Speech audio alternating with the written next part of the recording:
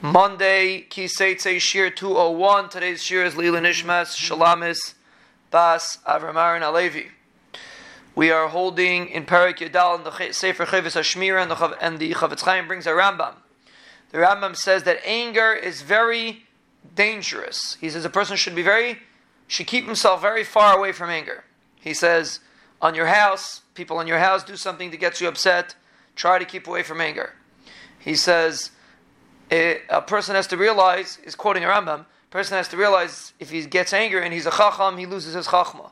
If he's a Navi, he loses his Nevuah. He says a Baal Kas doesn't have a normal life.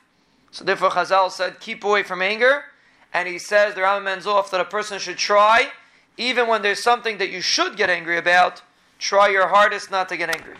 Because it's a hard, again, testing you to see if you're going to fall in and get angry. And he says, V'zuhi aderech ha'tova. That's the Rambam says.